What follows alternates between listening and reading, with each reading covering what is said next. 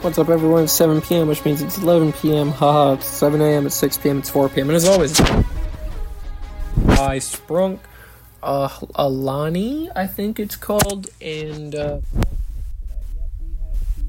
that's okay. I don't know. Maybe it's not. So I want to start by pointing out that my show is now also on YouTube Music because I finally made that playlist when I was uploading a YouTube video, which we'll come back to that soon. Although I did notice that, first of all, episode 1 is after episode 4 because it was a re-upload to YouTube. And I have to double check.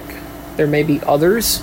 But episode 80 is not available on YouTube Music because it won't render, or it didn't render when I uploaded it. So the YouTube video doesn't exist. So it can't be in the playlist because it doesn't exist. So, I don't know. For my new listeners, if you ever hear this, you want to go back and see episode 80, I just want to point it out today that that episode does exist. I still have not missed a day to date. You just have to get it on Spotify or Apple Music or Amazon, or just go on the website, nevertimetogiveUp.acast.com, I think. I don't remember. That's not the point. So, yeah, that's the first thing. I screwed around in Wawa a lot this afternoon, and even while I was bullshitting with everyone, I still grabbed bananas, went in the office and looked for tape. I did little work tasks, but we were talking about flying, because guess what I did today? I did my 4 hours of flying for the week, and we went to the Wild West, Kobe, and we actually did a touch and go in PBI. So, add 2 more airports to the list of airports that I've been to in my history. Total time is now 3:04.6, and we keep on going up. So as is the norm, we'll start with, I told this story already a couple of times, but supposed to be telling it to Angel, and she's still sleeping. So yeah, we'll see what happens with that. But I did it. What the hell is that sentence? Cancel, redacted. So we got to the airport really early. We got fuel, which that was a whole funny story about that. I actually thought that the fuel... Never mind. Don't worry about it. But some interesting stuff happened, which really confused me. The sheer kindness, if you will, of the FBO. But anyways. Then we got on the road for our road trip. We flew up to the Wild West.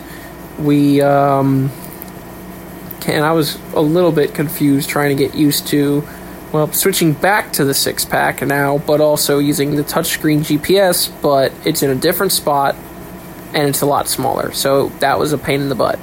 But we went into the Wild West, did a landing. I did a landing, at least. It was a pretty good landing, It was mostly on center line. It was really smooth. Then we went up again, and my coworker did landing. Then I went up again and did one perfectly on center line, but a little rougher than the first time.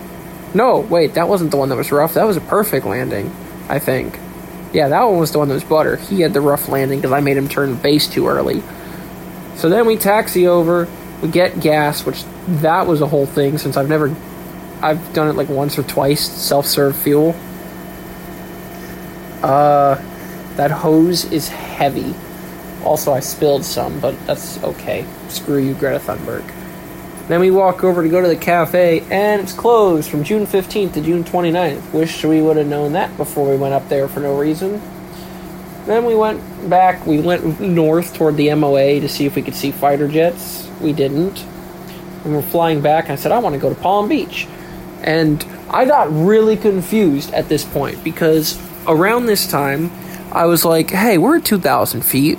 Why does it show that there's traffic 2,000 feet below us? Because that would be literally in the ground.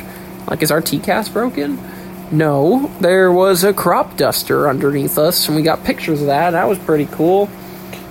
And those are on Instagram. I said the 3 C's that we got pictures of today were crop dust, cruises, and crosswinds. So there was the crop duster. There was a little bit of a crosswind at Kobe, but it didn't make the landings unmanageable. Also, let me tell you about Kobe. It is the Wild West. We had this one plane come in, Nordo, And that's why, and I was like, see, I'm not even comfortable crossing the unused runways because of some Part 61 cowboy like that. Scaring the absolute crap out of me. But, you know, I did my fair share of Wild West stuff. And literally the phrase of the day, what, like, normally how it work, I say, oh, that's future people problems. Well, the phrase of the day today was, oh, it's okay, we're in the Wild West, we can do whatever we want. So it's like taxiing at 14 knots. Nah, we can go a little bit faster. Crossing an active runway. I don't need any lights on to do that. It was daytime and there was nobody on the runway. But it was just a little. I still tried to follow most of the rules. I made radio call-outs on every taxiway, every turn in the pattern, everything. But you had people come in, no radios, acting like they owned the place. And I was like, this is why we don't go to these places. Then we went to Palm Beach. We flew out along we flew east over the Pratt & Whitney, what the hell is it called? Where the assembly plant and the testing facility. Then we flew east over the beach, and then south. And I asked my dad at this point, because I had Wi-Fi, I was like, guess where we're going? We were going east. He thought we were going to the Bahamas, but then we turned south. He's like, not far into 152. Like, you're not wrong. We ended up going to PBI. They gave us 2A left, which if you looked at an airport diagram for this airport, they gave us a 3,000-foot shitty strip next to the nice 10,000-foot long, really wide strip that they give the airlines. So we were not even fully configured for landing, and we were halfway down the main runway. But we went in, we did a touch and go. It was a stiff crosswind. I put a video of this on YouTube, Instagram, and Facebook if you guys are curious. Stiff crosswind from the left, from somewhere between 170 and 200. So almost a direct crosswind. All the way down to the ground, and I was on speed, on glide, smooth, buttery touchdown on center line. Oh, so nice. Probably my best landing of the day. We did touch and go, and then we went back to Fort Lauderdale. This was when stuff was unhinged for me, because we were doing the approach for 2-7, which, by the way, I am now instrument current. Yay! 6 approaches and a hold. I'll be current until January. Woohoo! Anyways, so we were doing the RNAV for 2-7. They were giving us delaying vectors for sequence, and we ended up like 6 to 10 miles offshore over the open water at 2,000 feet in a single-engine plane, where we flew over a cruise and where I was shitting bricks, as usual. I don't like the water. Nah, I'm getting slightly more comfortable. I still know that I can't swim, and honestly, if I'm going to be flying over this much water, I should start packing a life vest or a raft or something. And a portable radio. It's a Mayday. But anyways, yeah, because, the glide distance is 1.5 miles per 1,000 feet. And we were more than 3 miles offshore, because 1.5 times the 2,000 feet we are, that's 3. But that's in zero wind. Obviously, we're approaching 2-7, which means the wind is from 2-7. We're flying east. That means we have a tailwind. So if we turned around to try and make land, yeah, we're not even getting 3 miles. We're probably getting 2 at best. Just a little bit of math. Speaking of a little bit of math, while we were up in the air, and I was like, all right, I filed 99 true airspeed, which is great, because we have 90 knots indicated. All right, 2% per 1,000 feet. We're at 6,000 feet. That's 12%. We'll just say 10%. 10% of 99 is 9. So 10% of 90, which is what our indicated airspeed was, is 9. 90 plus 9 is 99. So 99 knots. And I was like, I was pretty close. Just a little bit of math. Anyways, that was that big brain knowledge that we have. Then we came in, we landed, and, we did a slow taxi in, added like an extra 2 minutes so that we could get the thing to be exactly 4 hours. And we went over to the Jet Runway Cafe, and I got my big Banyan breakfast and my mimosa because it was brunch and I'm a white girl. Yum, yum, yum, sparkle, sparkle. And I went home.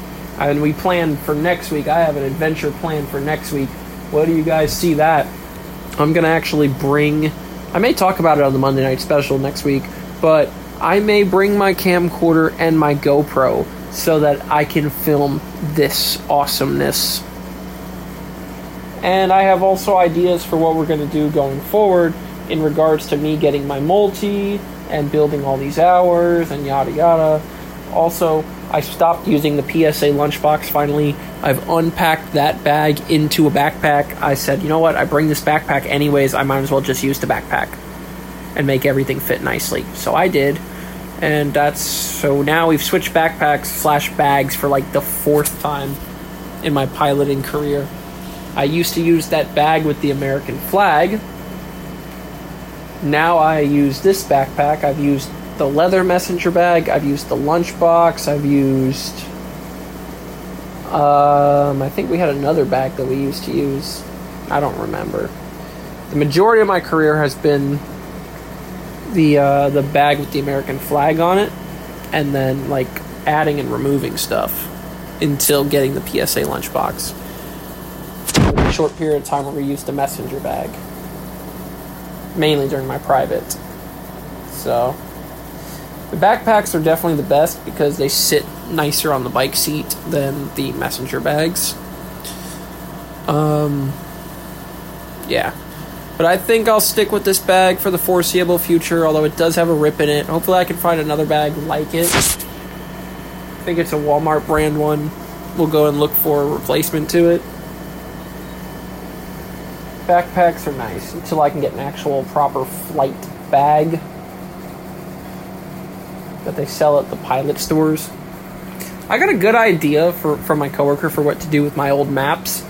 Because he said that he thought from what I said that I have a bunch of them. No, I used to have a bunch of them. Now I've only got one and it's going to Angel. But if I ever end up with a bunch of them again, apparently I can use them as wrapping paper for presents. So that idea is not lost on me. It is going in the shadow archive of good ideas.